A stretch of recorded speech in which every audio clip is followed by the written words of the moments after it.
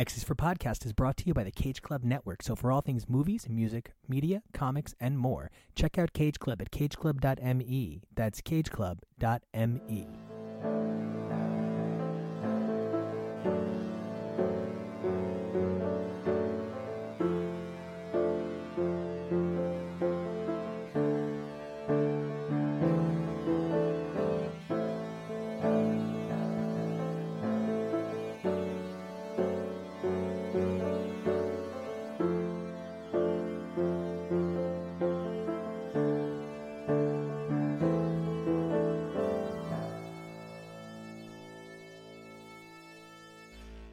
Hey everybody, I'm Nico. And I'm Kevo. And this is X's for Podcast. Yay. And we're taking a look at the continuing saga of the Ten of Swords crossover, which has been a game changer for the X-Men. Now, Kevo, you started out on this channel with us over 2 years ago, helping me to cover all of the Marvel UK Captain Britanery. That is correct. Now, would it surprise you if I told you that Opaluna Saturnine is basically Hunger Gaming the X-Men against their kind of like prehistoric counterparts? No. No. Well, in this next segment, I, along with regular contributors Jonah, Evelyn, and Maddie, sit down to talk about some of the crazier happenings in the pages of the Ten of Swords crossover, including the wedding of one Doug Ramsey Cypher to Bay the Blood Moon, which, again, you gotta check it out. Love is love. Hey everybody, and welcome back to This is X Sports Center, where we're going to give you a play-by-play of the score as it happens. Today we're going to be taking a look at some amazing teams from Excalibur and Wolverine. But first, let's talk to our commentators. I'm Nico. You can find me at Nico Action, NicoAction, and no one should feel the need to continue that horrible voice. Hi, I'm Evelyn, the Comic Canary. You can find me at Twitter and Instagram at comic_canary because I like making fun of Nico. I love it! Hey there, sports fans. This is Maddie, and you can find me over on Instagram at the Basely Covetous Man. And this is Jonah with the weather. You can follow me over on Twitter at Peak Jonah. Well, guys, we have quite a set of races for you today. And when I say races, I mean these contests were not really the sword fights we were expecting. I spent 14 issues looking for some sword fights, for some dueling, for some clink, and instead I guess I just also thought it would be like point, and like people got double points. We started these two issues at a score of 0-0. And by the end of Excalibur number 14 and Wolverine number 7, we find ourselves, unbelievably, with a score of 5-2. And, you know, but I do kind of want to know now, is there any title that either one of you, or Jonah, if you have a specific title, that you would drop if you were not collecting for the point of being on a show? Personally, I think that I would see this through to the end. It's ridiculous a little bit at this point, but the Gathering of Swords was varied and engaging. The prophecy setup came from Lorna, and that piques my interest via X Factor. You know, I really think that I would see this through in terms of collection and collectability. I'm mostly with you. I think the one that I would be willing to drop, I guess, would be Hellions at this point. Now, I'm going to have a different response to that after Excalibur and Wolverine. But I very much do think that if I was like, you know what, which one of these doesn't really matter to this story, I'd probably be comfortable dropping Hellions. Yeah, because at this point, they failed. You know, they set out to retrieve the swords, and the competition has started. So and the swords meant nothing. Yeah, and the swords mean nothing, and the swords are figurative keys. It's a lot. Evelyn, Jonah, would either one of you be like, I don't need that title in this crossover? I really feel like Hellions is the only one that doesn't fit at this point. I would agree with that, where with Hellions, it feels more like they are just kind of like, oh, we need to have this X title working in this whole setup crossover event. We have to include all the titles, so what can we do with Hellions? It just feels like an afterthought almost. Whereas with everything else, I feel like they are doing a relatively good job with going from one comic to the next being like, yes, this is what's happening. And so I think that I wouldn't be able to drop anything else because I feel like I would miss something. Though that being said, after Excalibur and Wolverine, I might change my mind. Though I kind of want to see what else is going to happen. I'm willing to give it like one more issue to see this contest. But if it continues the way it's going, it's like, eh.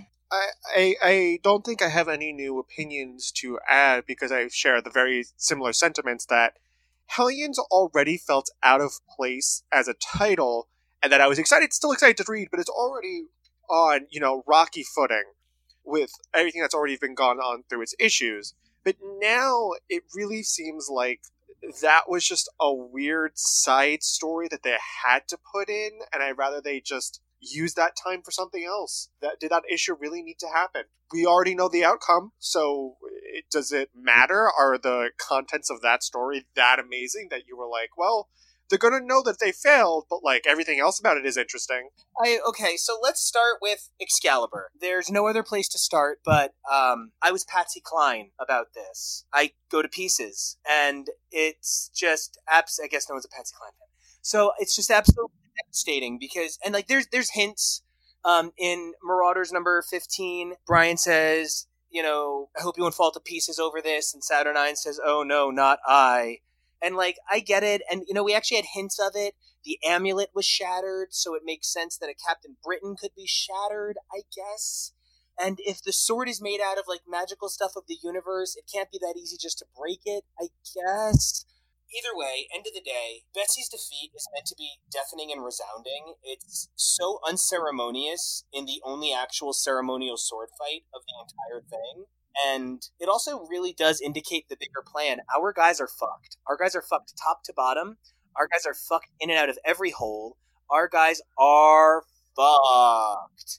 Betsy's defeat against Iska was really what it had to be to make sense. God damn, was she defeated. Oh, yeah. It wasn't even like, to me, it wasn't even a fair fight. Where it seems like Saturnine definitely did something purely just to mess with Betsy. Like, it seemed more like something petty rather than anything else. And then she walks on her. She literally steps on the pieces of Betsy. I'm actually marching in place, moving my arms back and forth, because Saturnine, the gift of time, actually walked right all over Betsy, like fucking physically. And that felt to me very much more in line with, what do you mean you're not going to be my concubine? My concubine. Oh my god. Oh, she wanted Captain Avalon to be her concubine. Okay. And she really like, did. How could you not want to fuck me so good? And he was like, because I only have sex with my family. And so that's a little bit more the Saturnine from that issue here, walking all over Betsy's defeated carcass. But okay, that exchange, before even the death, Iska's cleverness, the sword, that's just a name, that whole exchange bit was like, I hate how much I love the Iraqi, and Iska is really earning a place in my heart. I want to make a mention of this in that I understand part of this story is to show that Krakoa is not prepared and that there are better and stronger and handsome and sexier mutants out there. And that's great and all. But it feels like they made the Iraqi on a level that they didn't need to be, where there isn't any hope. And I don't know if that's exactly the point, but I personally don't find that as fun to read, because that's not as enjoyable if it's a complete and utter stomp. Like, having a character's power be they're unbeatable. Like, while I enjoy Iska's personality, the thought of having a character whose mutant power is I'm unbeatable in every way, shape, or form, that's a Gary Stu, and other times we'd be calling that out. Why? I understand that this is meant to be a type of, like, desolate hope, with a desolate despair, where the Krakoans are never going to win, but, like, this is not fun to read. Why would you ever make a character like that? I don't understand. I don't understand.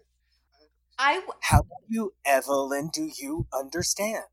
Okay, so I kind of understand, but that's purely because I'm obsessed with this show from New Zealand called The Almighty Johnsons, where one of the characters that is his power is he cannot lose. And I think that's why I enjoyed the parlor game so much from the last episode that we were talking about, because it really reminded me of like that character, and the way that they developed that character was really interesting. So it makes me very curious about how they're going to develop Iska. I really hope we continue to see her past Ten of Swords, because there is stuff with that, because I kind of like the fact that it's like what they mentioned very early on in Ten of Swords was that because she cannot lose, she switched sides, where she's like, well, our side's gonna lose, so I can't be on your side anymore. And that whole thing about like not really having loyalty to anyone else, I feel like you can really do an interesting character study about that to see if she like feels guilt or anything. So I think that there is potential for some interesting explorations of her character, assuming they do it right. And I agree with you. A very, popular and famous anime, One Punch Man, a character that's virtually unbeatable and all powerful and amazing. We love you, Saitama. It's still a very interesting, fun story because you put them in situations that are so ridiculous and so cool that you forgive that this character is meant to be unbeatable, because you use that idea of what that means in really weird scenarios. So I agree with you. The parlor games are fun, but like out of everybody else, because spoiler, though we're going to cover it, nobody else had to do really a sword fight outside of Wolverine, War, and Solemn. Even then, that wasn't exactly a sword fight. It was a first to lose an appendage. Like, I wish they put her in a different combat. I don't know. Something about Iska being one of the only ones to have to do an actual trial by sword made me just feel weird. The wedding of Bay the Blood Moon and Cypher Doug Ramsey. And I find myself like, I don't know. This was the first one where I was like, okay, this is okay. How would someone have lost here? According to Saturnine, they both were supposed to lose. Like, were they just supposed to not get married? And that's yeah, losing? basically. Yeah. Was it Chicken who backs out first loses? Is this straight Chicken? Wow, getting married is breeder Chicken. Okay. Though, can we all agree that Doug is definitely getting pegged tonight? Oh, yeah. Oh, yeah. Sure. Well, one of my favorite memes, Bay would be like, this is my husband, Doug, and this is Doug's husband, Warlock. Yeah, and like, Yeah. Warlock just wants to be self-pulsating friend. I'm just saying. And I also made kind of like a sinister finger motion when I said it. This wedding, though, Jubilee, I could have done without it, honestly. Yeah, Jubilee really kind of upset me here. I don't know that it's, like, I don't know. Saturnine being like, yes, Mummy would have had you kill your mummy in front of Mummy, which was pretty cute. Like, I kind of guessed that made sense with Saturnine's personality. That's her being like, how kind was I to spare your friend? But, like, Jubilee rushing in rubbed me slightly the wrong way. It really rubbed me the wrong way, specifically when all of her friends and, family and teammates are being like, Jubilee, stop! And she's like, but no! Fireworks! Show goes fire! And it's like, what? Does she just not listen to anybody? I feel like if I was doing something and all my friends and family were like, Jonah, stop! If multiple people are telling me to stop, I feel like I'd be inclined to stop. Especially with the fate of reality at stake. Yeah, for sure. And plus, okay, tell me if I'm wrong, but we didn't have any context for her being there, right? At least with the X of Swords and the Prelude stuff, like, I don't recall her, like, ever being near there, being a player, it just seemed really out of left field, and especially with something that's been so detail-oriented, it felt out of place. I agree with you that there were details potentially missing, and it's kind of like, oh yeah, Jubilee's here. She actually was there in Excalibur. I don't remember the exact issue, but that's where they met the followers of Saturnine, who aren't exactly followers. She has her apostles and followers that dress in white, but these are the ones that dress in green, that are more about protecting Otherworld, and they kind of just happen to align with Saturnine, not fully. And once that's where they met, Captain Britain. It's before Betsy went inside the Citadel, and when Shogo got hurt, they were healing him, and we kind of got that scene of Jubilee kind of like being super scared in the, like, they trapped her in like a tree. Betsy had to be like, Jubilee, like, relax, it's okay. Like, nobody's gonna get hurt. You just gotta calm down a bit, and like we can let you out. So for her to kind of just be there and A, nobody talk about it, B, no one want to message her, C, no one thinking to be like, oh, where's Jubilee? Like, there are details missing, but like, she was, I guess she could be in Otherworld. It does feel weird though. But you know what felt beautiful? I really loved Bay's vows. Like, they were good vows. They were real good vows. And this whole idea that Bay the Blood Moon's Doom Note expresses itself emotionally. It wants to be understood in an emotionally compelling way, but it does so without the advent of language, which prohibits Doug from being able to understand Bay. This whole idea that the thing that makes them both special also in some ways stands in the way of their communication, creating a fascination with one another, actually kind of is the opposite yet the same as Warlock. Warlock is so foreign to our understanding of reality, yet Warlock and Cypher were able to communicate pretty early on in meeting in the Sienkiewicz Claremont New Mutants run. But here you have someone where Cypher's like, I'm going to struggle to understand you forever, and it's always going to be a really fascinating situation. And for that reason, like, I don't know that I kind of think that all of the X-Men are, like, at least some kind of pan-bi, open-minded. Like Scooby-Doo. Yeah, like Scooby-Doo, like Power Rangers. Everybody's willing to make out with everybody a little bit, right? So, like, even if you're not a big fan of Doug is bi, there is something very specifically not set up about this love affair in advance by virtue of they just met, that the contextualization of the Doom Note, creating this emotional resonance that wants to be understood linguistically, and the counterpart of it, that yet despite this, Cypher has a hunger to understand more, I think is actually a really compelling argument to how far Cypher's come as a character, and why I'm excited about the future of the way the Arakans and Krakoans might interact. There is something really special about the fact that they didn't just say, oh, polyglot with polyglot, and stick Doug with his equivalent from Arakko. This was a much more dynamic, interesting choice for my sake. Wow, I would never have thought to look at this pairing that way. I was a little bit jaded personally that we didn't get Doug with Redroot. Not in marriage. I don't think I ever expected a wedding to actually occur. But I definitely thought Doug and Redroot would be some sort of a pairing, but you sold me on Bay.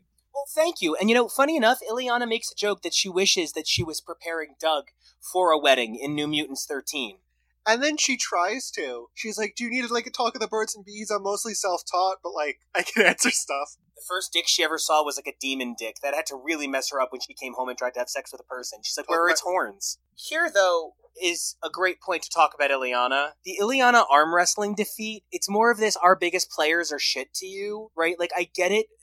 And, like, we all love Poggerpog. Like, Poggerpog is the best or best. But finding a way that Illyana could be so deftly defeated so quickly and, I guess, not offensively, because it's not that she's a woman so she's smaller, she's literally tiny. I don't know why she couldn't manifest one of her demon forms, like, just lose control for a second, music make you lose control, break his arm! But, right? Let's go now, arm wrestle! What? So, I just want to know why they had to defeat Illyana so unceremoniously yet again. Yeah, like, where was that demon form from Empire that was, like, willing to destroy the entire world? I was really, really upset by this. Okay, you want to do the twist that these challenges aren't exactly all going to be all about a sword fight. And that's fine, especially if we're trying to control this narrative that the swords were actually more of a key and your willingness to, kind of accept whatever Saturnine said to do.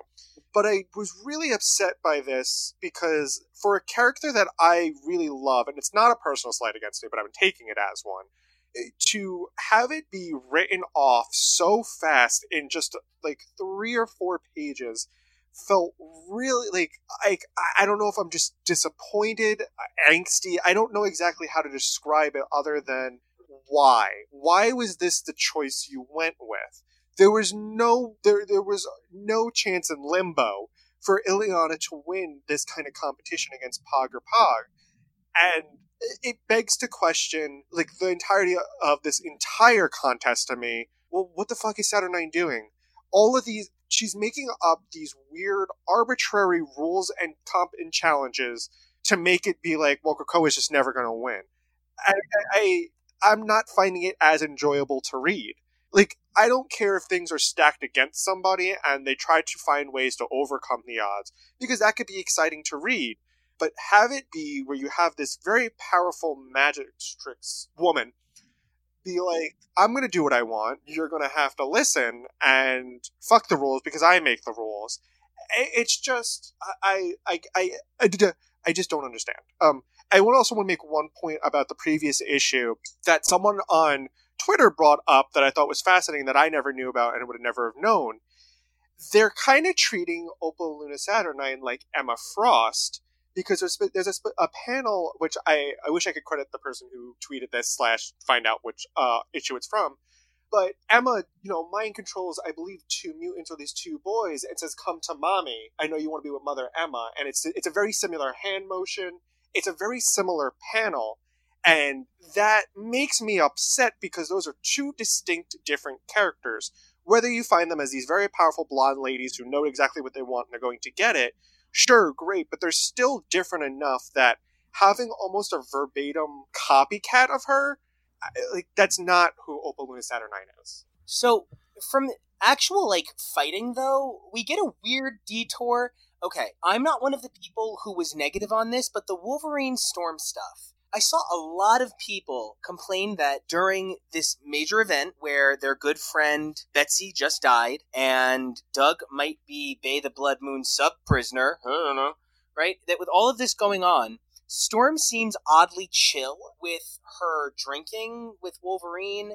I understand what they're saying, but I think Storm just knows how to play the game. And there is clearly more at foot with the Storm thing. We saw the Beetle death thing come back up from the pages of Marauders. How dare you serve me this Beetle? And then Wolverine ate the Beetle. And then here we see later on a Beetle and Mad Jim Jaspers. And, what did you make me drink? There's a lot to be said for Storm's behavior in this instance, but I'm unwilling to characterize it as poor behavior. I more am willing to think of it as Storm understands what's at stake, and she has no reason to compromise the quality of her actions for things she cannot control. I definitely agree with that. I know that a lot of people on Twitter were upset about it, but I thought it was Storm. She even says, we haven't even had the chance to mourn, but this is absolutely crazy. Let's go ahead and have a drink and maybe talk. And I think she was definitely affected by the drink as well, where it's Saturnine just manipulating everything. So I'm not mad at Storm at all. No, and I completely agree with that take that this is Storm knowing what to do. Storm has shown herself since her very first iterations that she's a very clever person, and she's clever enough to survive Cairo all on her own as a thief. She was clever enough to, save the X-Men multiple times.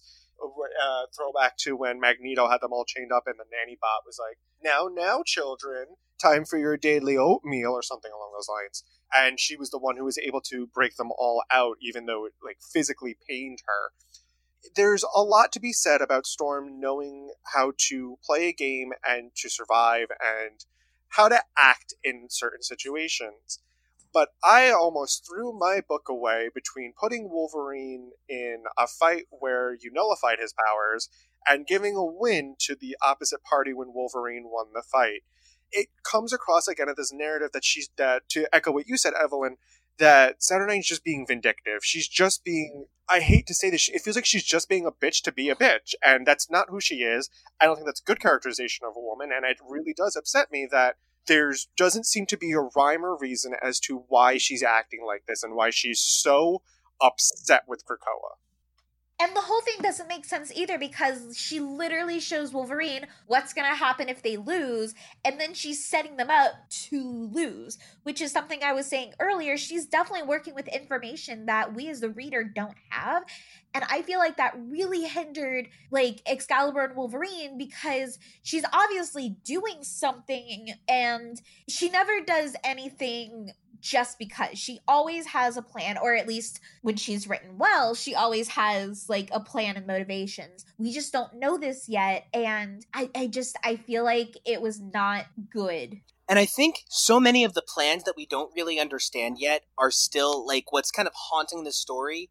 So after the guaranteed win of Arakko, for the sake of after the guaranteed win of Krakoa, thanks to the sake of the drinking competition, things move over and Wolverine fights in for Solemn. And so no matter what happens, Wolverine does not gain a point for Krakoa. Yet he still does manage to cut War's hand right the fuck off. And there's something that I find almost disengaging about the fact that Wolverine was in a contest that guaranteed a Krakoa point, immediately followed by a contest that guaranteed an Arakko point. I get that we're trying to say how hopeless this situation is, but I do feel like we're getting really close to the ending to be so hopeless. Like, I do need something to maybe turn around, because all said and done, we stand at a score of 5-2, Arakko to Krakoa, and I find myself very worried. There's this storm death thing going on. Wolverine is now somehow, I'm sure, going to have an ongoing forever fight with War because he killed Summoner. But, he had to. And the fact that stupid point, that for the death, to the death point, went against Wolverine is so ridiculous at a certain point. I find myself concerned that the pivot point for this arc to this very different tonality came in at the 15th and 16th issues of 22. That is 2/3 of the way through the story, and much too late to suddenly change the narrative tone of what we've been working with.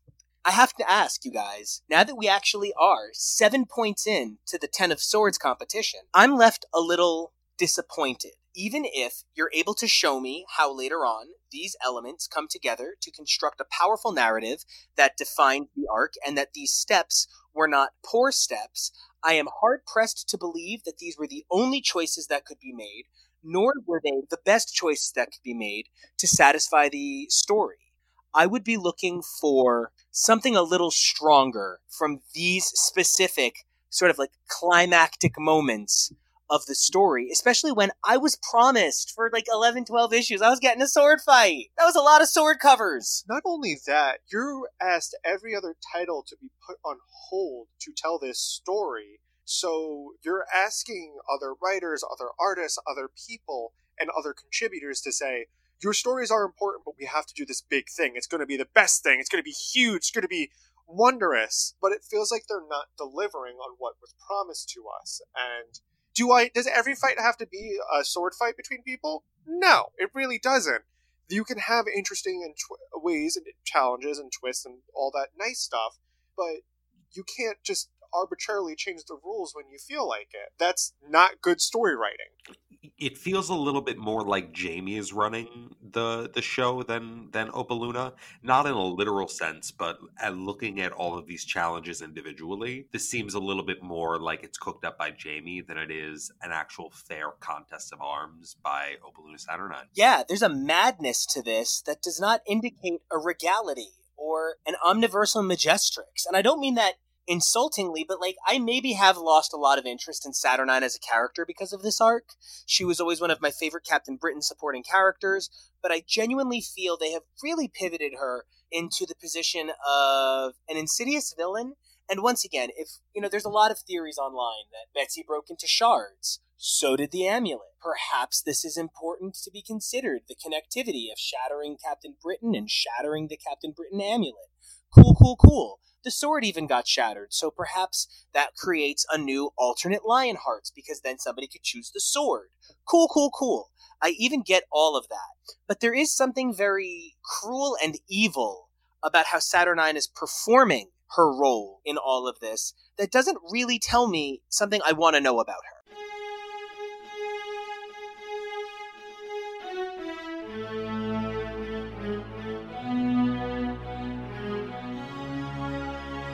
Hey everybody, Nico and Kevo here again. Hi. And so Kevo, one of the things that's been really fun about talking about Ten of Swords is I do keep bringing up our earlier episodes where we talked about Captain Britain and those characters. And at this point in Ten of Swords, Mad Jim Jaspers is the leader of a crooked market in Otherworld that's kind of like a creepy canal street running alongside the Otherworld Palace, while Jamie Braddock is kind of an interdimensional monarch. Betsy was the most most recent Captain Britain until she was literally shattered like an amulet, while Brian is now Captain Albion in a really sexy outfit. The only part of that seems weird to me so far from where I'm at in Captain Britain way back in the 80s is the Jamie stuff. He's still a race car driver where I'm at. Oh no, now he just wears briefs and raves about the intricacies of dimensional alteration. I can be okay with that. Yeah, well, in this next segment, Josh leads a room featuring Arturo, Kyle, and Robbie, where the four of them talk a little bit about the weird tone shift in these issues of Ten of Swords, but how in a lot of ways, this is pretty in line with the event so far. All right, we're back in room 2 to talk about Excalibur 14 and Wolverine 7,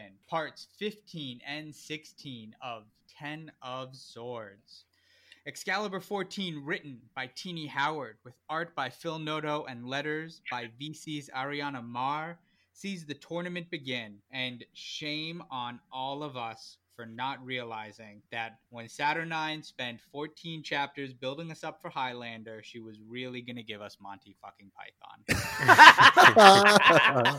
Exactly that. Oh my god. Followed by Wolverine 7, written by Ben Percy and Jerry Duggan, with art by Joshua motherfucking Cassara, colors by Guru FX, and letters by VC's Corey Pettit. Now, with me, too, is Kyle. Hello. You can find me on both Twitter and Instagram at Drantis82, DRANTIS82. We also have Robbie. And you can find me at Age of Polaris on Twitter. And with us, we have Arturo. Hey, all you cool cats and kittens. You can find me at Mr. Toybox on Twitter and Instagram. And with us, we have our Captain Commander, Josh Wheel. I'm Josh Wheel, and you can find me at Asleep at the Wheel, WEIL, on Twitter and at asleepatthewheel.com. Doing a quick little bit of math. We're 16 chapters out of 22. That is 68% of the story. That is a little too much goddamn story to be changing completely what we were all expecting.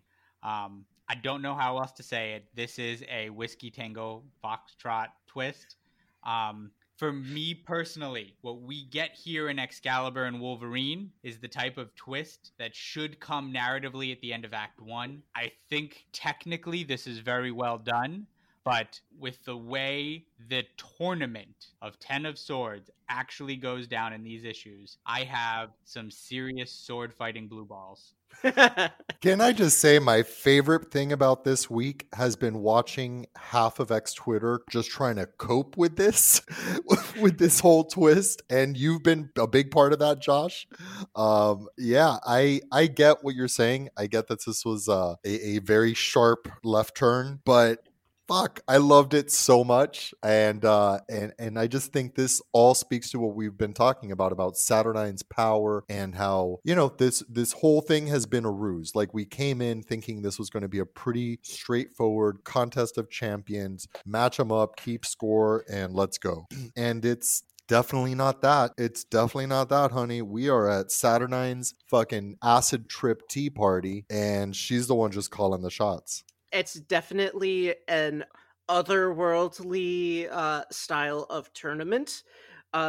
And I have been saying in the past that we never learned the rules of the tournament. So Not an accident. So I wasn't really convinced that it really was going to be just a sword fight. And they had said in, what was it, Stasis, I believe, that the swords were just a key. It was just to prove that you were eligible to be in the tournament. There was nothing saying that you were required to use them.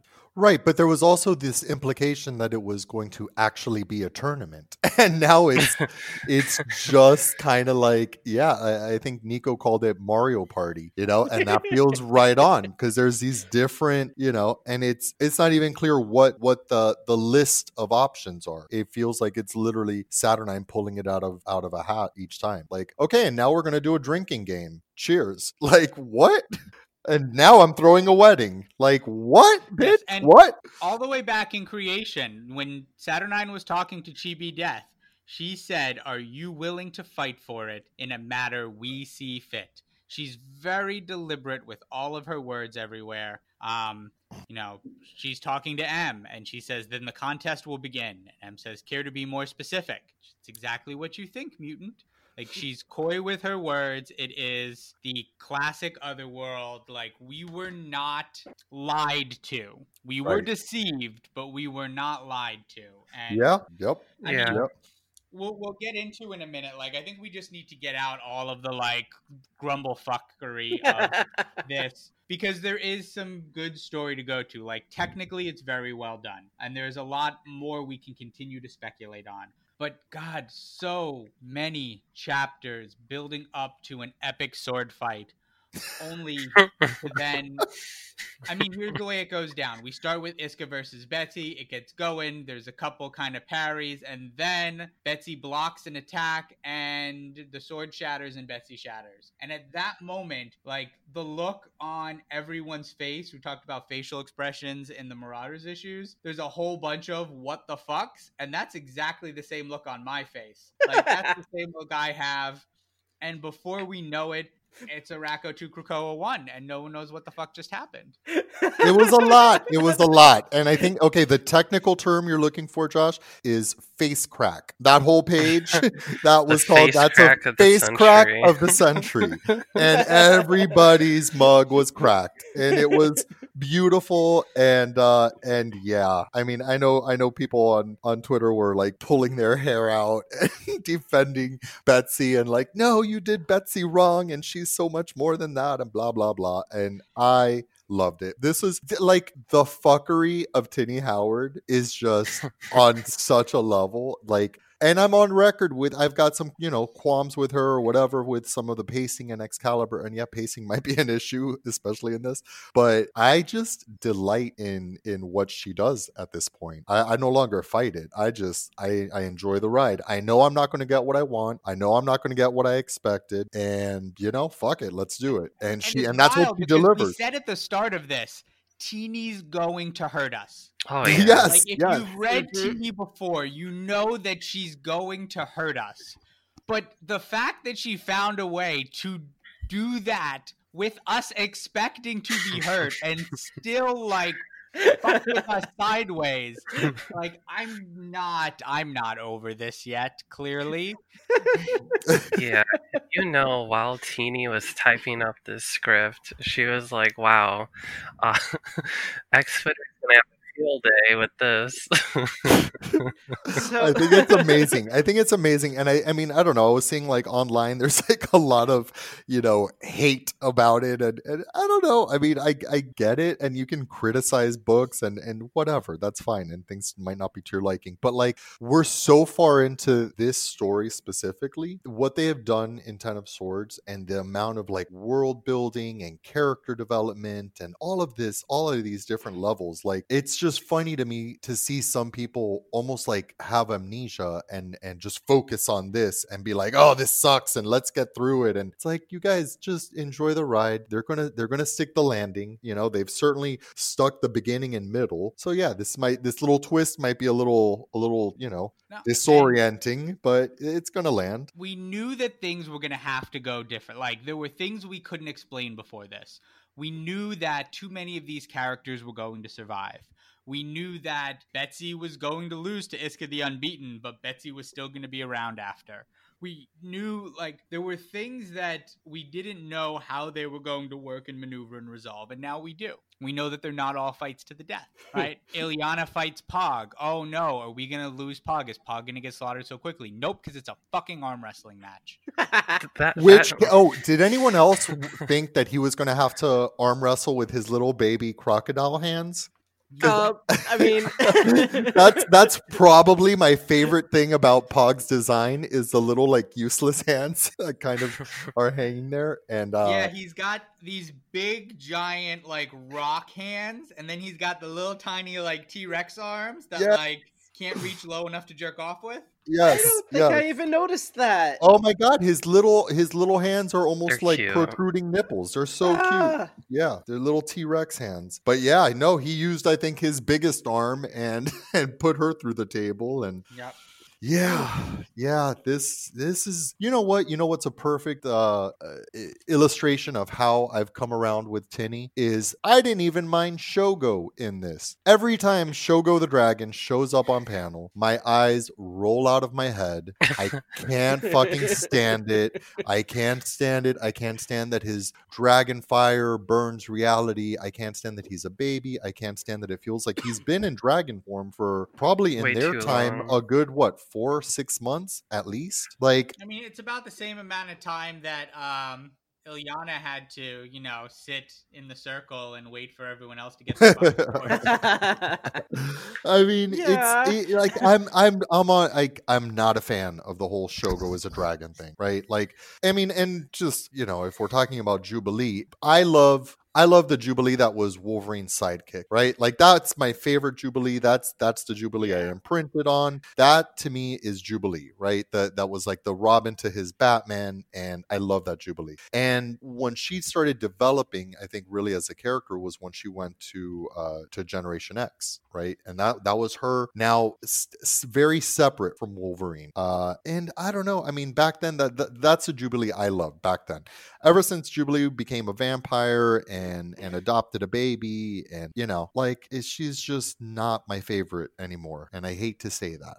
But I even enjoyed this, her showing up at the tournament and crashing the wedding and just spitting fire at everybody was, I don't know, like it wasn't what I expected. It's not what I wanted, but I enjoyed the shit out of it. Did you notice that when Saturnine was capturing Shogo and his Dragonfire, that her magic almost kind of looked like Jamie's reality strings? Yes. Oh, I didn't notice that. Yes, you're right. Yep. It's I'm noticing things that are pointing to a lot of his powers being used. Like the shattering, that was similar to when he caused Betsy and the amulet to shatter, which resulted in those false Captain Britons. Recursions. Yeah. So I'm wondering if we're seeing maybe Saturnine is using the theory behind his powers to do something similar. We could be having, we talked in our room over the last couple weeks about the 3-way chess match. And I know this was something Nico talked about in his room as well, between Apocalypse, Annihilation, and Saturnine here. Mm-hmm. And I think what we might be seeing more is another level chess match going on behind all of this between Jamie and Saturnine. There's a lot to speculate after these twists. I think one of the most common ones is that we didn't see Betsy die. We saw Betsy shattered in a way that, as you said, was reminiscent to the shattering of with the recursions, creating a Captain Britain core. We know that Saturnine created this sword that was designed to shatter and shatter the bearer, and that she intended it for Brian, which can only lead us to believe at this point that she had wanted Brian holding this sword against Iska to guarantee that Iska wins, to guarantee that the sword gets shattered, and that she has a new core full of Brians. Yep, that's so she can just have a Caligulan orgy house of Brians. And listen, I would risk all of reality for the same thing. So I'm not mad at her. So, what we get from Betsy or what's going to come from this after, like there's some stuff going there. Like there's definitely Saturnine's machinations at play. I've heard other people comparing or saying, like, is this the Saturnine Saturnyne, or is this one of the alt versions? Is this an evil version of Saturnine that's taken over? Is this a Jamie manipulated version of Saturnine? Is she chess matching against you? We've seen a lot of Jamie in high position kind of in the background and through these. He was the host of the Betsy match that did that shattering. There's a lot of background maneuvering going on in this as well. Again, it's part of the very British nature of Otherworld, I think, where, pleasantries in the front, manipulations in the back. Things are not what they seem. Be polite even when, you hate someone, like when you're at war. Like there's that aspect to it, which I think is part of what helped sell The Faint for the first 68% of the story. Still working through that. Still working working through through it. that. Yeah, I mean, I think shattering into a million pieces is maybe the best thing that's happened to Betsy in a while. Honestly, because I think it's going to give her character a refresh that I think is going to pay off, right? It's going to help establish her as Captain Britain. The fact that there will be, a multiverse worth of Betsy's. I don't know. I think it was a cool move, and I also think Saturnine's going to take her sweet ass time in bringing Betsy back in any form. So I don't think that's going to happen necessarily in the next couple of issues, but we'll see. Right, now, going to another character. So we knew Betsy was still going to be around because we've seen her on covers post X of Swords and Solicits. We have not seen Douglas Ulysses Ramsey on any covers post X of Swords Solicits. Now that we know that he is Douglas Bay, I'm assuming that he's taking her surname. Now that he's a kept man, what are our thoughts for Doug moving forward, and opinions on what we saw here in the second half of Excalibur 14? I think that if Saturnine pits him against somebody else, that Bay is going to stand with him. Ooh, that is so good. I didn't think of that. Yeah, I'm jealous. I'm jealous that wasn't my take. Yeah, I think Bay will kill anyone and everyone to protect Doug. Yeah, like she is a puppy. Yeah, that's her baby. And I mean, if even just reading her vows, yeah, you can tell that she is committed to him for life. And Apocalypse telling Doug, because he's like, I don't even understand what she said. And Apocalypse is like, they are good vows, Douglas. You should accept them. He's just such the dad. He is the patriarch. Oh, he was the dad again. Yeah. He's the dad again. If Apocalypse dies, you guys, I am going to need therapy. I swear to God. Also, so the scene with them walking down the aisle. Oh my God. Right? And looking on both sides of the aisle, how much taller both Apocalypse and Annihilation are compared to everyone else. Like, Annihilus is a good 2 feet taller than Death. Yes. And like, twice as tall as Iska. And I mean, you can barely tell you can't really tell facial expressions on the Rockin' side, but I mean, Iska looks happy. Looks happy. And then you have Cable giving double thumbs up. I love how tiny Cable is. Yeah, that's so cute. I'm sorry. This is awesome, you guys. Bay the Blood Moon, this is a little bit absurd because I don't know anything about you, but you're going to be my wife. So I swear to uphold my vow to you for the duration of this challenge or whatever. And I'll always be grateful that we got to do this instead of sword fight because I'm not ready to die. So sweet. When the grim fog of bloodshed overtakes us, the beloved is the beacon that returns us to our better selves. Love is a fealty that cannot be broken. I will love you with the force of the wave that crashes the shore and fight for you like the current that swallows the sand. Yeah, she's gonna fuck someone up for him. Oh yeah. Oh yeah. I can't wait. They will burn everything down. And I don't know. I kind of love it. I want to point out that it is very suspect that Warlock remains silent through all of this. Like I kind of, yeah. And I was thinking about it. I was like, wait, is it because Warlock is the sword and maybe Saturnine has all the swords? Like, is that? But no, his arm he's got his little Warlock arm. He's still got lock arm. Yeah, so I'm kind of surprised we didn't get a self friend. What the hell are you doing? But I love that Doug is in such a fog with Bay. Like Doug they sold me on looking up at her in awe. Yeah, and I buy it. I totally buy it that he's just like, head over heels for Bay. Bay is Bay. Bay is Bay.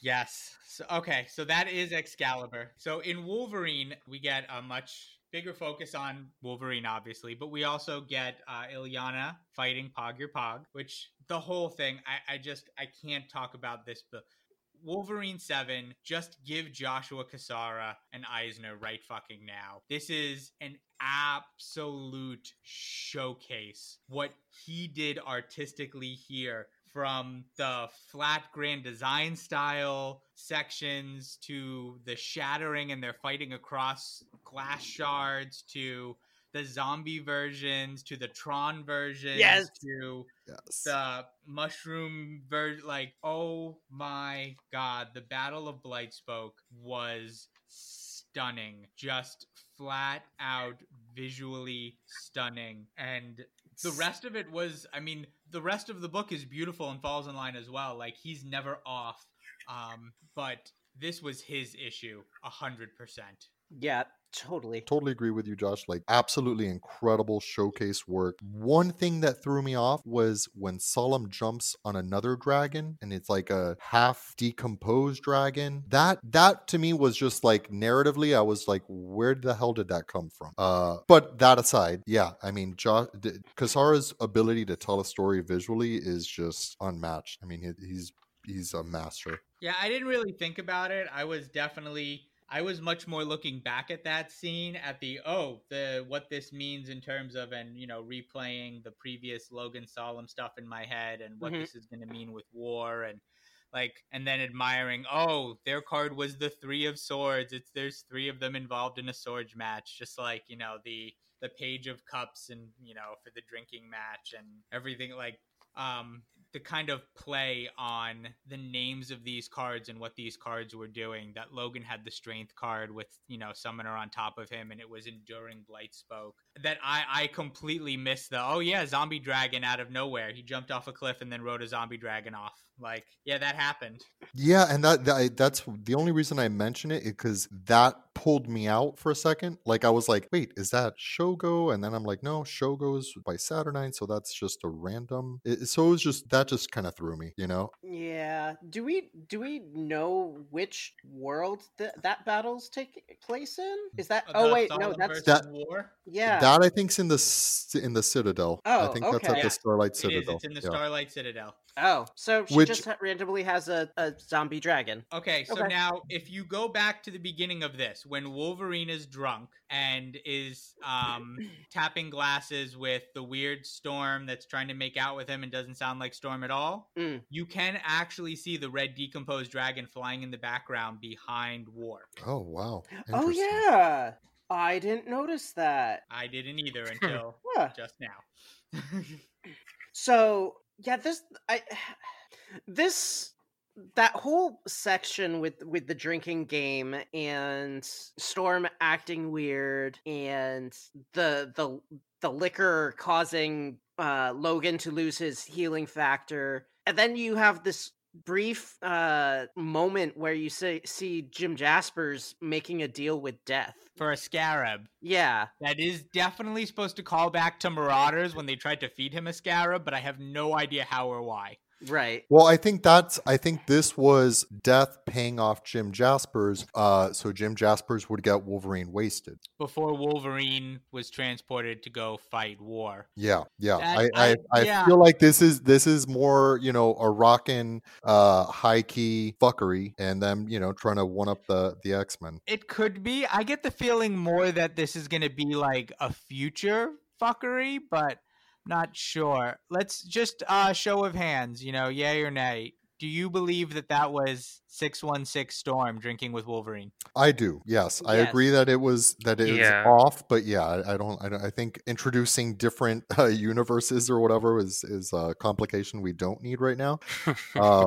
But yeah, I agree. She read it was a little weird, but to me it was a callback to, I mean, they have been romantically, connected before. Like they've hooked up, they've made out, they've banged. Oh, they've hooked up a number of times. Yeah. Yeah. Is this the issue that Marvel's been hinting that they would be rekindling their relationship in? I don't know, but I know what you're talking about. There's been like conversation about that recently, and I don't know if previews of this are what sparked it, or if there's something else coming down the road that started that conversation. But that's been a thing. Yeah. Yeah, it's hard to say. I mean, Storm has been flirting with absolutely everyone over her last 4 or 5 appearances, and so it's hard to say what's what, I guess. She definitely, it is like explicit canon that she rebounded from her divorce with Black Panther with Wolverine, and she specifically chose Wolverine because when her and Black Panther ended it, he said to her, anyone but Logan. So she went straight to Logan and fucked Logan. That's canon. Okay. So Damn. I know. I did not know that. I know we keep saying that she's acting weird, but is this potentially a side effect of her being assigned the death card, which, if I remember correctly, is supposed to represent transformation? Is that right, Robbie? Yeah, it's a change. It's definitely a change Storm. Yeah, that's certainly one way to read it for sure. Because she seemed rather set on Logan killing Saturnine during the dinner, and that's not something that I'd normally see her be okay with. So I'm wondering if that plus her actions here might be us seeing the transformation starting. Well, and it's interesting you mentioned that because it seems like it did not go unnoticed by Saturnine that although Storm didn't raise a hand at her, just the fact that she was that she approved of Logan's behavior is enough to to piss off Saturnine, right? Because so that's interesting. Like that's the level that Saturnine's playing on. Like you don't even have to do shit. She can hear your freaking thoughts, And so how about this moment, right? So Storm and Wolverine are getting ready to make out, and Solemn says, "But I'm sorry to say I have other plans. Saturnine, my love, bring me my boy." Solemn just flirting with everybody. Now, is Solemn flirting with Saturnine, or has Solemn been scheming with Saturnine? Good question. Maybe a little bit of both. I mean, and if Saturnine had blue balls from Brian, Solemn would be a worthy runner-up. Also, if she ever got 1,000,000 Bryans, Solemn would probably play with her and them at the same time. That is true. And thank you for putting that in my head, Josh. Can we just talk about that in this issue, Wolverine wins 2 matches and manages to both times Arakko gets the points. Twice. Yeah, twice. He kills Solemn. Oh yeah, and you're Solemn right. gets the point. Yep. She and then world logicked him twice. Yes. She poor Wolverine. Wolverine cannot win for trying. Yep, because Wolverine took Solemn's spot. He was fighting for Solemn. So Solemn gets the point. So Solemn gets the point, even though Wolverine...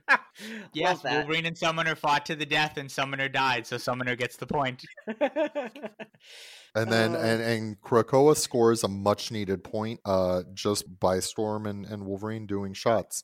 At no point were we going to have Krakoan versus Krakoan, and Nope. It's just I dig. All right, last thoughts on these issues, and then predictions moving forward. We have 6 chapters left. I want to start with Robbie. So my prediction is that there's going to be somewhat of a tie of 5-5 for the final issue of the event. And the reason why I think it's going to be a 5, each side has 5. When we had the 10 of Swords card, in the beginning, it showed 5 sword bearers and then 5, silhouettes. So I wonder if that's foreshadowing, how it's going to be some type of weird draw. And then, I don't know, who knows, what'll happen after that. But that's a big prediction that I have. And that fight towards the end that Wolverine has, I really enjoyed that fight a lot. That was good too, how no healing power, but he still had the adamantium skeleton. And I mean, weird otherworld logic, but War wasn't expecting him to still be invulnerable like that. It was a well-paced or designed fight for them. Yeah, and I really like the facial expressions that she had when, she was trying to murder him. Yeah, she has a great look of shock, and it's just kind of like an O mouth in a big flame head. There's not a lot of facial detail, but there's still facial expression. And I love the flame hand that kind of is left in its place. That was beautiful. Oh yeah. And I liked how when she's in pain, how the shape of her flame kind of is sporadic looking, more sporadic than usual. because like normally it's like a normal flame, and then it kind of Yeah, it like intensified. Like you could tell Yeah. she's screaming or yeah. Yeah, Kasara just Killing it, man. He's and we've he's seen defending this. Like, that I've title liked of his stuff on X Force leading up to this, but not like this. Not yeah, Um, yeah. you know, he did some really, I can think of like with Black Tom, he had some really in-depth, impressive like plant fuckery. But and I want to say that he's the artist that had Forge just kind of like grabbing the two pieces of Wolverine and like squishing them back together. Yep. Like, he's had some really good art moments, but nothing that stole the show like this. This was masterful. I was blown away by the art here.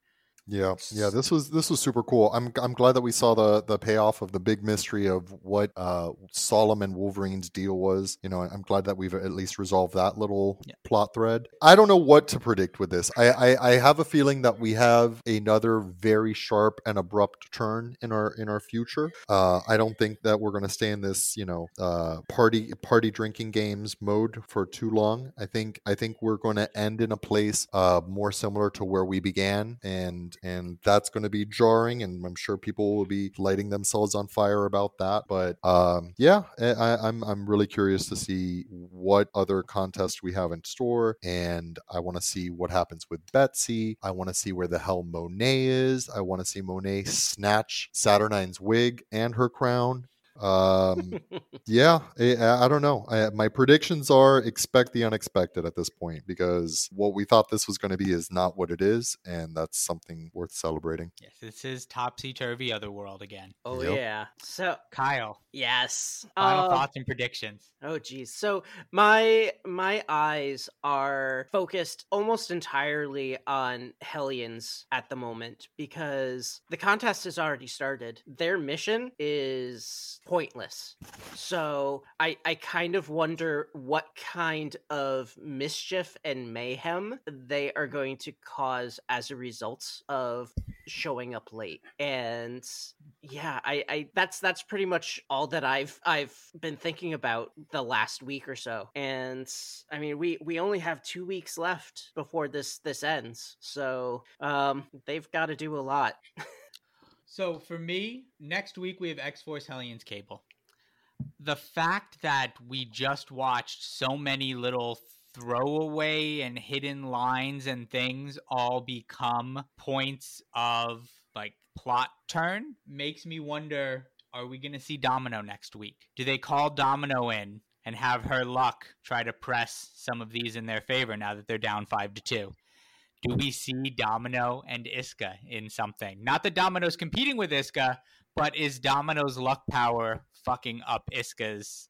Now, wouldn't that be Magnificent. something? If it happens, it's going to happen in Chapter 17. Yeah.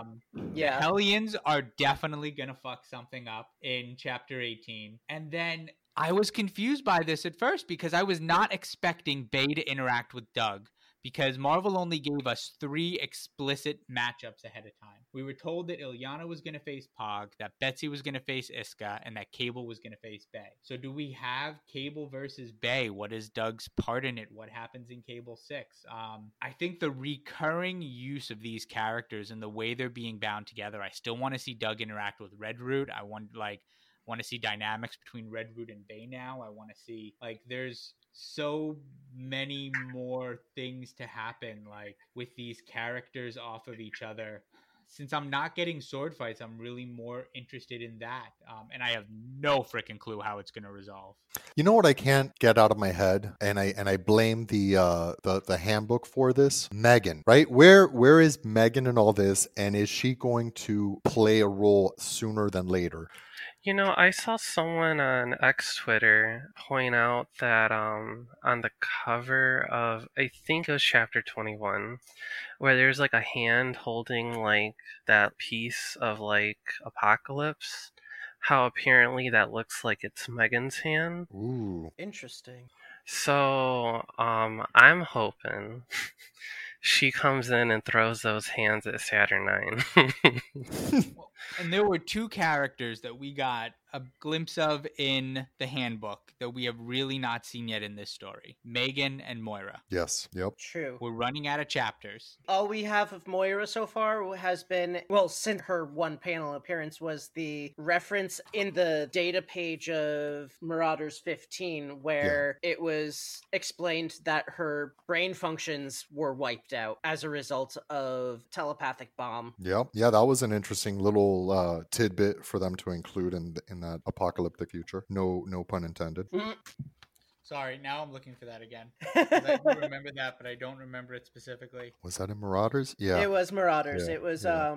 a telepathic mind bomb was hauled through the gate and detonated. Hundreds of mutants' higher brain functions were erased from their brains, including Moira X in her no place. Oh yeah, this is okay. Yeah. So this is in the alternate. This is in the Yeah. Age of Ultron world. Yeah. Yep. This is how it all went down. Yeah, so she was mentioned as hiding in her no place, but that the Arakans would still get to her if they come through. Yep. Which just feels weird to me because we know that Moira 9 became their stepmom. Right. Yeah, no, that to me just read as like a reminder to the reader that Moira is still a big effing deal and she's a big piece on this board even if you don't see her yet, you know? Moira's like this, it's so cool. Moira has become so much bigger in her absence from the pages, right? She's changed the whole, universe of the X-Men and she's become this, almost mythic character and she's never on panel. So anytime you even see the word Moira now, it's just, again, I mean, just the transformation of that character is insane. It's the prestige and the power. Yeah, the more they show her off, the more normal she becomes. So she maintains that mythicness by not being used. But I want Moira.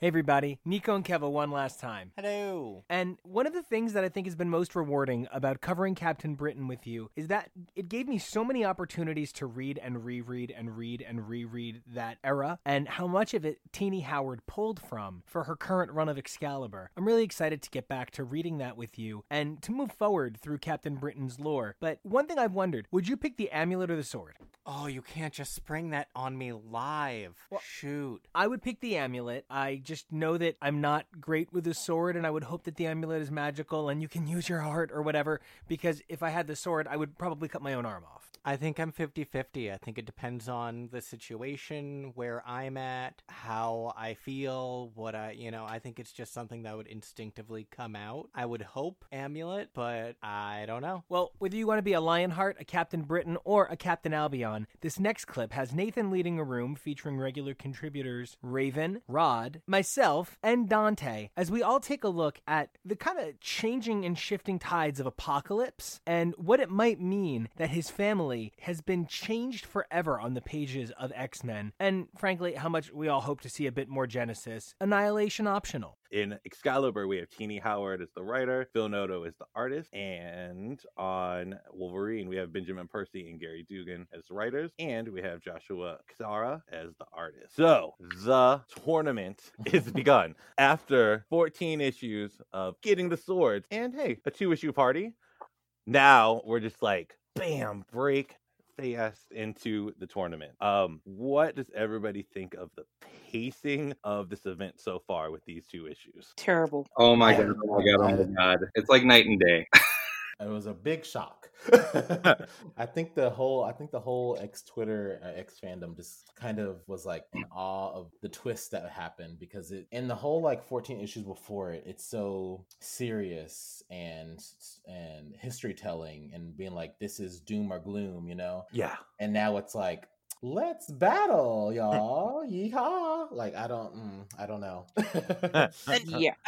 It also, it's like, okay, wait, okay, hold on. So here's what it is. So anybody here a Gossip Girl fan? No. Okay, well, you love me, XO Gossip Girl.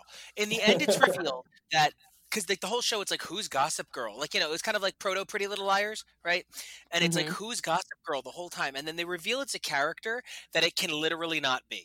Like, it literally cannot be this character. In fact, when pressed about it, the show's creators, executive producers, and head writers, the same two people, both said, "Oh no, we know it doesn't exactly make sense, but we were more interested in the payoff of it than it really working."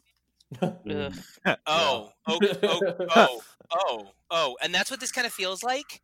On paper, if you read the bullet points of what happens and you frame it with the right preceding bullet points, the shit's gorgeous. But when you look at the applications of the story and the narrative and where the beats come into play, it feels like everybody's slightly out of tune and slightly out of time, and nobody can figure out what's going on. Yeah, I mean, I was okay with everything in Excalibur. Like right after Betsy got broken and everything, I was like, okay. I knew she was gonna die. I like that Saturayne stuff on her pieces. Very petty. I love it. But then right after that, everyone kind of being like, oh well, Betsy died.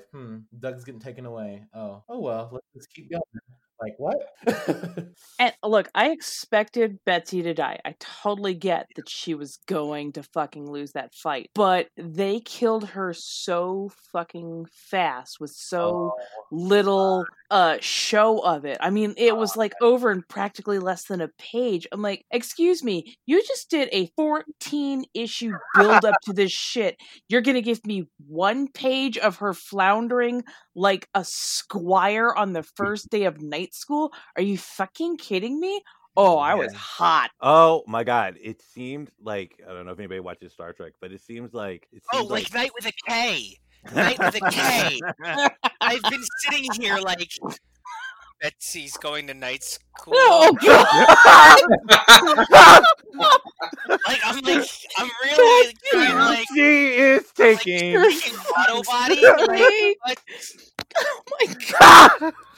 I don't You know, she was you too are busy. so pretty, Nico. She was so too pretty. busy being a model and a spy and a pilot. She couldn't finish her high school diploma, so that's why she's back in high school. Okay. Wow. Yeah, to get those GCSEs and entry level A levels. I don't know what the fuck they're called in Britain. This is her Alexis Rose moment. Ah, yes. Oh my god. Okay. Wow. Love that journey for her. I love that journey for her. Oh my god. Oh, Kristen Bale.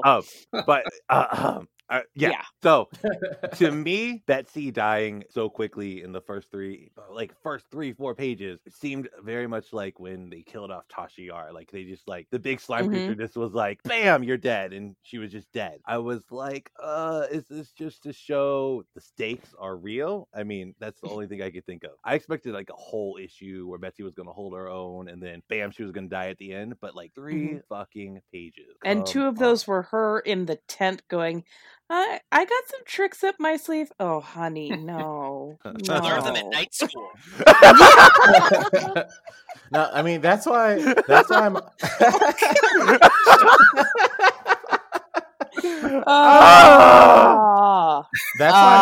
hoping. Oh my god!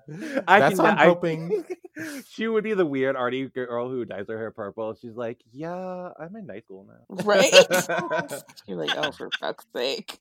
No, I mean, that's why I'm hoping after this whole shattering mess of Betsy, because I feel like they've written her pretty like weak in like the last Excalibur issues. So I'm like, maybe they're setting this up to make it seem like, oh, you know, she's so weak and self-conscious, but after she got shattered, she's gonna be a new confident person, maybe.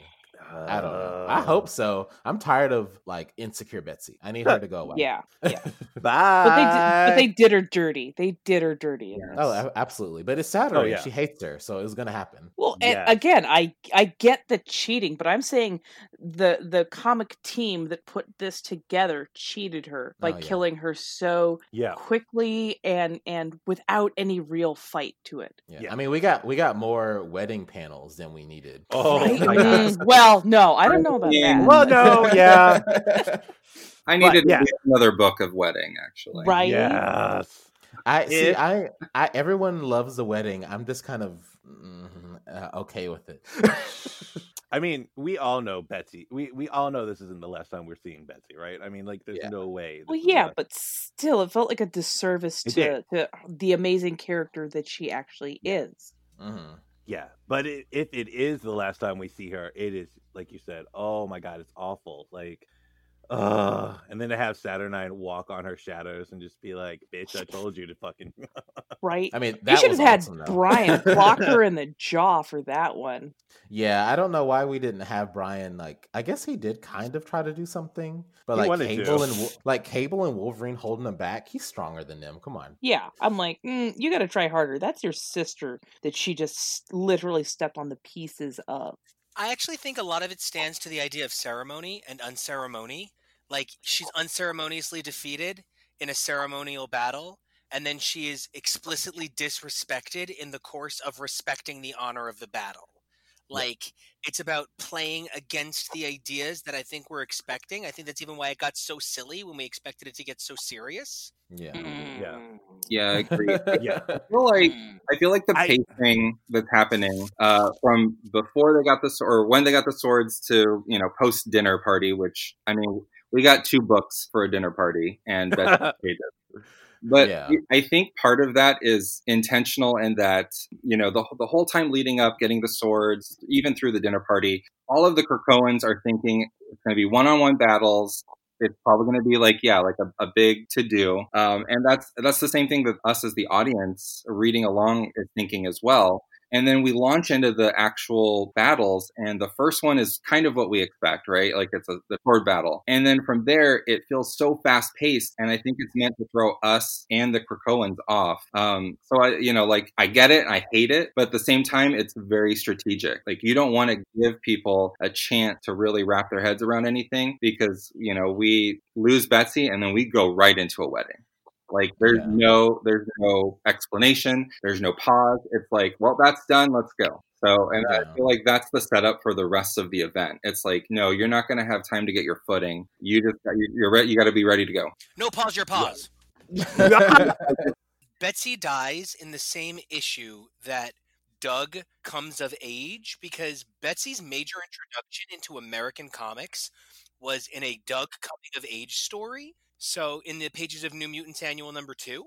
So it is so significant that Betsy and Doug reach critical apex of their logical progression in the course of Betsy. So Betsy, literally, that's her first appearance after being nearly killed as Captain Britain the first time in the 80s. So Betsy came back to life in part thanks to the affection from Cypher, helping her to feel more human. And to lose Betsy, the same issue that, I don't know, how else do we phrase it, that Doug surrenders to Bay, I feel like is some sort of logical turn of story. Yes. Oh my God. Oh, The that look on boy. his face when he's getting dragged away, though. Oh. Right? He's like, I don't want to die. I don't want to die. I don't want to die. It's like, I don't want you to die either. Oh. Well, you might die by snoo, but you're gonna enjoy it. I wanted him to die, though. Oh no! Not my precious little baby twink boy. You can't kill him. Oh. I really wanted him to die. I was kind of disappointed. No, not my soft boy. No. But Avert your eyes, soft boy. Right? I do have to say, out of all the twists that happened, I feel like this is probably my favorite one, even though I'm not like super excited about it, but it is fun. And I do want to see where it goes. Like, I feel like we're going to get a good story from this. Yeah. Oh, yeah. Oh God, Well, yeah. and Bay said that she would defend him. I know. Her vows were amazing. Yeah, I'm like, she's my gonna God. fuck Saturnine up if she tries anything. Like, she's gonna drop a whole fucking house on her ass. She's just, she makes me want. She's that teacher that fails you if she just doesn't like the way you write. Yes. I've had those teachers. Oh my God. What did y'all think of Jubilee coming in with her? Oh my God, I was going to say, that's the Oh my only one who God. cared. Right? Jubilee. Hello. I already Right? commented on it in the other room, but it was probably my least favorite moment of X of Swords. It was my okay. So okay, Yeah, have to I say kind of something. agree. I have to say something real quick about okay, so I love Jubilee and I love the Sun Dragon, but this putting her in the middle of this and the outcome of it, I hated it. First of all, her son going crazy because it like didn't make sense to me. And then Saturnine being like, oh, she hated the dragon at first, but now she knows it's a kid. She's like, oh, well, come to me now. And then she takes her son away. Right. And she does nothing. She does nothing. Like Storm calms Jubilee down and then we move on. Like what? Yeah, no. The only thing that makes it even slightly okay is the fact that so much of this has been inherently self-referential to other points in X-Men canon, right? That so much of this touches back on milestones, that the fact that Jubilee charged in when she thought something was wrong and that somebody was in danger ties right back into Uncanny 251 with Logan up on the cross. So it's reminded in reminded in Marauders 15, and then it comes due here, I guess, to like put keen-eyed viewers in the right mindset. But I'm Rod, you're taking the words right out of my mouth, man. Like I really did not like how it played out. Yeah, like I'm okay with like Jubilee coming in to save Betsy. Like it's very on character for her. Yeah. But the way it played out was just not okay for me. I'm like, and especially that Saturnine took her child, and everyone in the later pages and later issues is just like, oh, well, we're not going to talk about that. We're just going to have Saturnine with the dragon. I'm like, that's Jubilee's child. No. I'm like, Jubilee would have lit her up, or at least tried to light her up on a cellular level. And then Saturnine would have erased her from reality. Right. And I get that, but like, she didn't even try. I'm like, what? What? How do you, like, this is Jubilee. How did she not at least try? And then they're like, when Bay and Doug are kissing, they're like, oh, hey, fireworks. I guess it was really good for you too, huh? I don't think Bay could have given a shit less what was going on. That brings me to like one of my big maybe things I don't like the most about this. We spent 12 issues getting the goddamn swords, and now that we're in the battle, and I know it was all a misdirect, but like most of the battles do not fucking use the swords. I'm like, come on. Like, yes, I know it was all a misdirect, but really, what was the importance of the sword? Yeah, I mean the swords were basically to show how like worthy they were, but like we spent like entire issues on one sword. Yeah. So I'm like, and whole pages on a death. Yeah. So I'm like, it needs to be like if we do another event like this, it need the working up way to it needs to be shortened. Like we don't need to spend a whole entire issue on one thing. Yeah. Unless they're going to pay off with a full issue of that thing being used. Exactly. Or at least give us half a book per battle. Like, give us some meat. I would have loved half a book per battle. That'd been great. Yeah. Not what we get in Wolverine 7, which is like, how many battles do we get in the one issue? Oh, here we go. It was easier to follow Alice in Wonderland. That's all I gotta say. Holy hell. That battle between Pog and Ileana, guys. So, that was not a battle. That was not a battle. That's when I knew for sure that this entire thing was a fucking farce. Yes. We did get one really, really cute line where like Pog Your Pog's like, what Pog Your Pog beats, Pog Your Pog eat. And I'm like, okay, fine. You're a big Pokemon. I got it. And yeah, everybody keeps saying he's a Pokemon, but he's no. What the fuck? Is he Meowth? He's a Shakespearean dragon. No, your Pog's not a Pokemon. He's a Digimon. He's a he's a freaking Digimon. Pokemon do not look that kind of insane. He's a Digimon. He Digivolved. That's all I know. A couple of times. Like fuck. And I know some of their names are cute, like where Garurumon, where Garurumon, and like War Greymon and Patamon, and I'm all about Digimon. So and Mondo Guerra, who should have won Project Runway. Yeah. Gretchen beating Mondo remains one of the worst things that ever happened to me. I don't know what that is, but yeah. Yeah. But, oh my God, you're right, Raven, though. That swords fight, not the sword fight, the arm wrestling match between Pog Your Pog and Ileana, that just showed me that Saturnine is just fucked. Yeah, she's that like, was fucked. Pure farce. I'm like, pure farce. Like, now, the best thing about this issue is the fight between Wolverine and Summoner. Oh, those and pages Bulk. those pages. That's I what want I was them expecting. framed in my house. I want them framed in my house. They're so Yes. beautiful. They deserve whatever the award they get. What is it? The Eisner? Oh yeah, Eisner. They deserve an Eisner. Eisner's and Harvey's. Those are the two big ones. Well, it deserves both of them. So Yeah.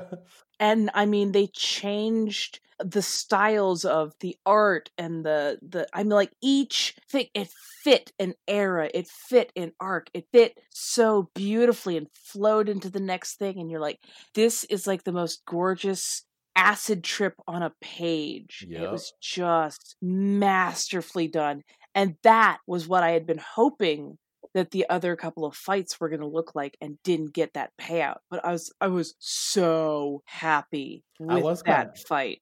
Yeah, I was too. I was kind of shocked that Summoner got killed so quickly, even though it was like big pages, but he didn't really have any dialogue. It didn't feel like it was quick. It felt like they had been doing it over multiple realities. It felt like they were taking a long time trying to kill each other and just not dying. And he finally found that one place that he hadn't hit him yet, and that was the eye. I was like, Absolutely. Yes. Just comparing this fight to Betsy's fight, like Betsy has a few panels that you could look at, but this, like, pouring over every little section, like there's so much detail built into a single page, and we got multiple pages of that, and like, I loved it. I loved like looking at these tiny little like fractional of a page section and like seeing like, what's representing Wolverine, what's representing Summoner, and it's so gorgeous. Like, it didn't feel like a short fight because I spent so much time looking and poring over these pages. Absolutely. I know one of the things that we were so excited about as a crew, like it was pretty much in every feed. Every time I'm editing, I might have cut it here or there just for consistency, but like every single person said, I am so excited to see all of these other realms showcased in this battle because it's going to take place in all these other realms, and then completely not utilized, completely overlooked as, something we talk about on another podcast I'm on. Hey, Joey, what's up, man? Fast and Furious, Too Fast, Too Forever, is the movies of the Fast and Furious franchise where they honor the area and they become part of the area. Like when they go to Cuba, it's actually really like lovely and beautiful, and it's a tribute to the country. But when they go to Japan, it's complete cultural appropriation because they're absolutely just using it like a middle school set backdrop. And like, I don't know if I can actually, is this otherworldly appropriation? They're just like using them as backdrops, but like, I wanted to go these places. Yeah. Yep. well, I did and with Blight Spoke was the place they did. Yes, I loved it. Like, it is it's like when just as stars go black and mountains crumble to dust, realities can die. Blight Spoke is their cemetery and their hospice. Like, holy shit, I want to see like a whole series of like exiles taking place in these different realities. Like, just oh wow, each one following a different Betsy. Yes. Oh yeah, that'd be cool. That would be with this battle. I just like, I loved it, and I definitely get like, it definitely looked like it took a long time. I just wanted some more, like, because we got so much like time with Summoner, right? We've seen him since like X-Men issue 2 or something like that. I just wanted more dialogue from him in his last remaining moments. He got nothing. Like, why did we get all this time with him just for him to be like sword, stab, die? It was so satisfying though to Silent see him death. get stabbed in the eye and just like die. Right. Oh, definitely. I hated him, but still. He was a snarky little bastard. Like Saturnine with her little tricky little Karen witch self, like it was a fight to the death. So Summoner died, so he got the fucking point. That just reinforced my thought that this is complete farce. Yeah, she is pissed at Wolverine, and she is gonna get him back. And then, to further her petty, we get a drinking game with two Krakoans against each other. I did not like how Storm was written in this scene, in these scenes, because it was very not her. I feel like she was like bewitched or something, and I feel like she's not going to. They're just gonna be like, oh yeah, she was just drinking. But I'm like, how did she? Okay, so Betsy died. Jubilee's kid got kidnapped. Doug just got married. How is she, of all, like the leader and caring person of the X-Men team, not talking about any of this? Yeah, she's like, hey, let's just fucking drink anyway, whatever. Yeah, I don't like it. Yeah. Even Wolverine's saying stuff. Now, come on. Yeah. Woo. It And did when seem like they were being influenced. Yeah, when she's like, oh, and when he's like, oh, you're making me tickly, and she's like, watch your mouth, dirty old flirt, or I'll tell Jean. Mhm. Like, Jean's her best friend. She would not pull that on Jean, like, in my opinion. It did seem outside of Storm's usual mannerisms, so it felt like they were being bewitched on one hand, but on the other hand, I really wanted to see it happen. Oh no, Right? I like Wolverine and Storm together. I think they're really Mhm. cute. I think they're cute together and really good fuck buddies.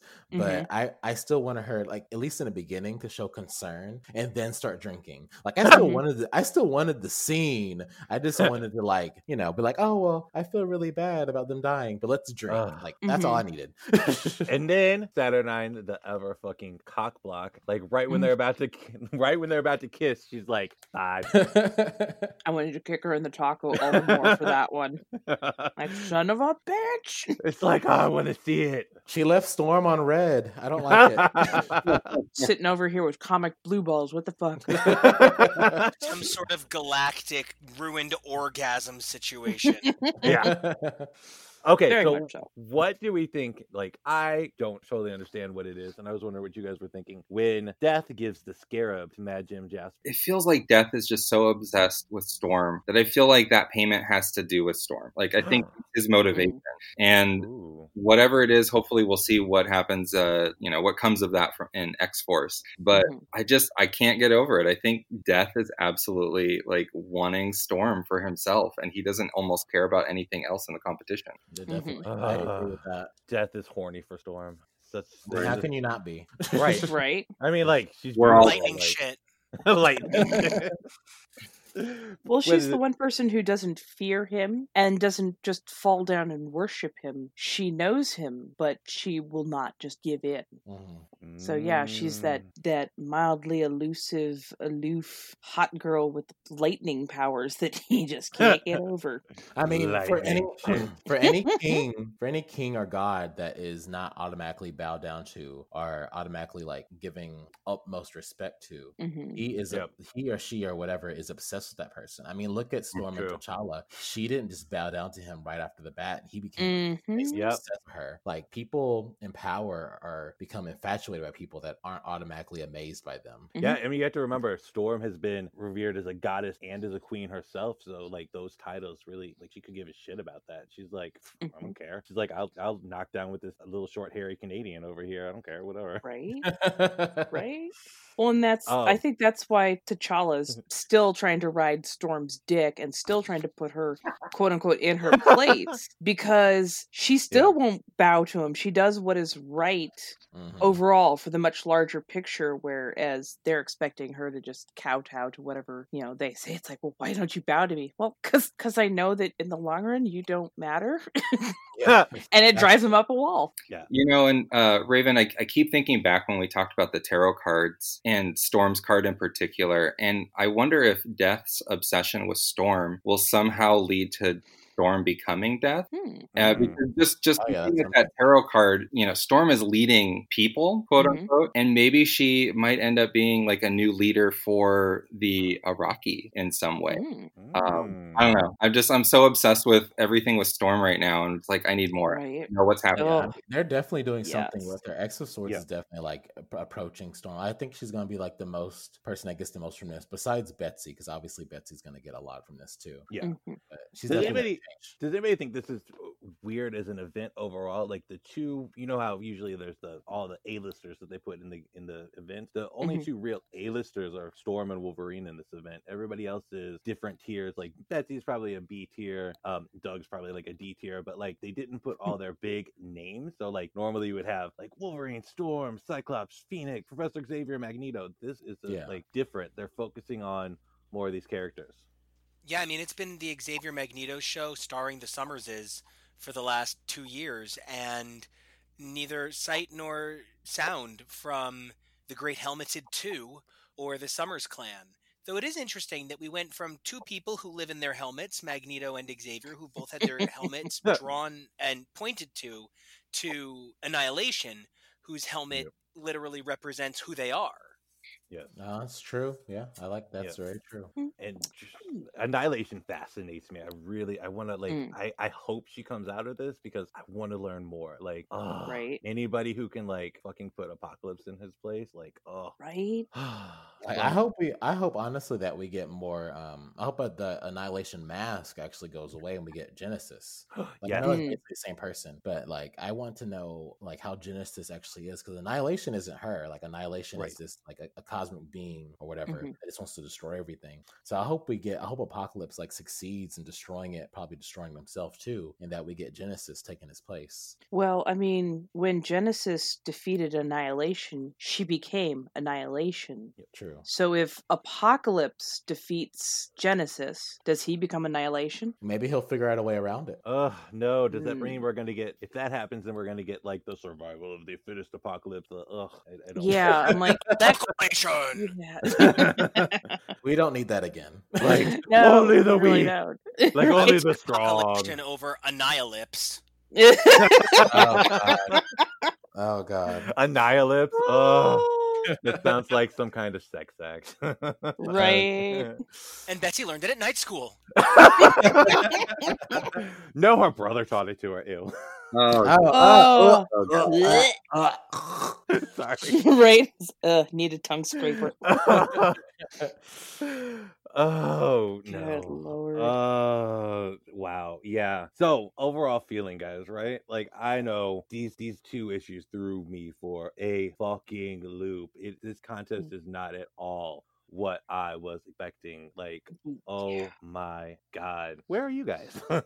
I did like that Wolverine was like adamantium spine says Oh, right. Oh yes. That was like I was like, this is the Wolverine that I like. Like they finally like making him a little better. This issue, like I have to go back what Nico said about the event and like single issue Wolverine. I feel like with the Wolverine actual issue, it was more him than how he was in Marauders. Mm. Oh yeah. Yeah. I did love how like I was like, War's gonna beat Logan, but then bam, he just cuts her fucking hand off. That was Well, because she was stupid. She went for his frickin' spine. Yeah. War I think is you not guys- smart. I think you guys are right. War is not as tactical a genius as she was presented to be at first. Like, Yeah. Like, I honestly thought she was going to be much more of a tactical genius. And instead, she's really, really not. It seems like honestly kind of like the dumbest one in strategic wise of all the other swords people on Arakoa. So I guess that you could say that that's kind of like the theme of War, because War is really like aggressive and makes the first move always, like it's very destructive, and so War isn't a smart thing to do. So I guess that kind of she kind of replicates that. Although, and she might have been thrown because she did just find out her son just died too. So. Right. True. Well, Yeah, I know. I actually almost appreciate that War isn't thinking clearly and being tactical, but instead is being super emotional. And emotions cloud judgments. And even a character that should be as strong as we expect War to be can be thrown off like that.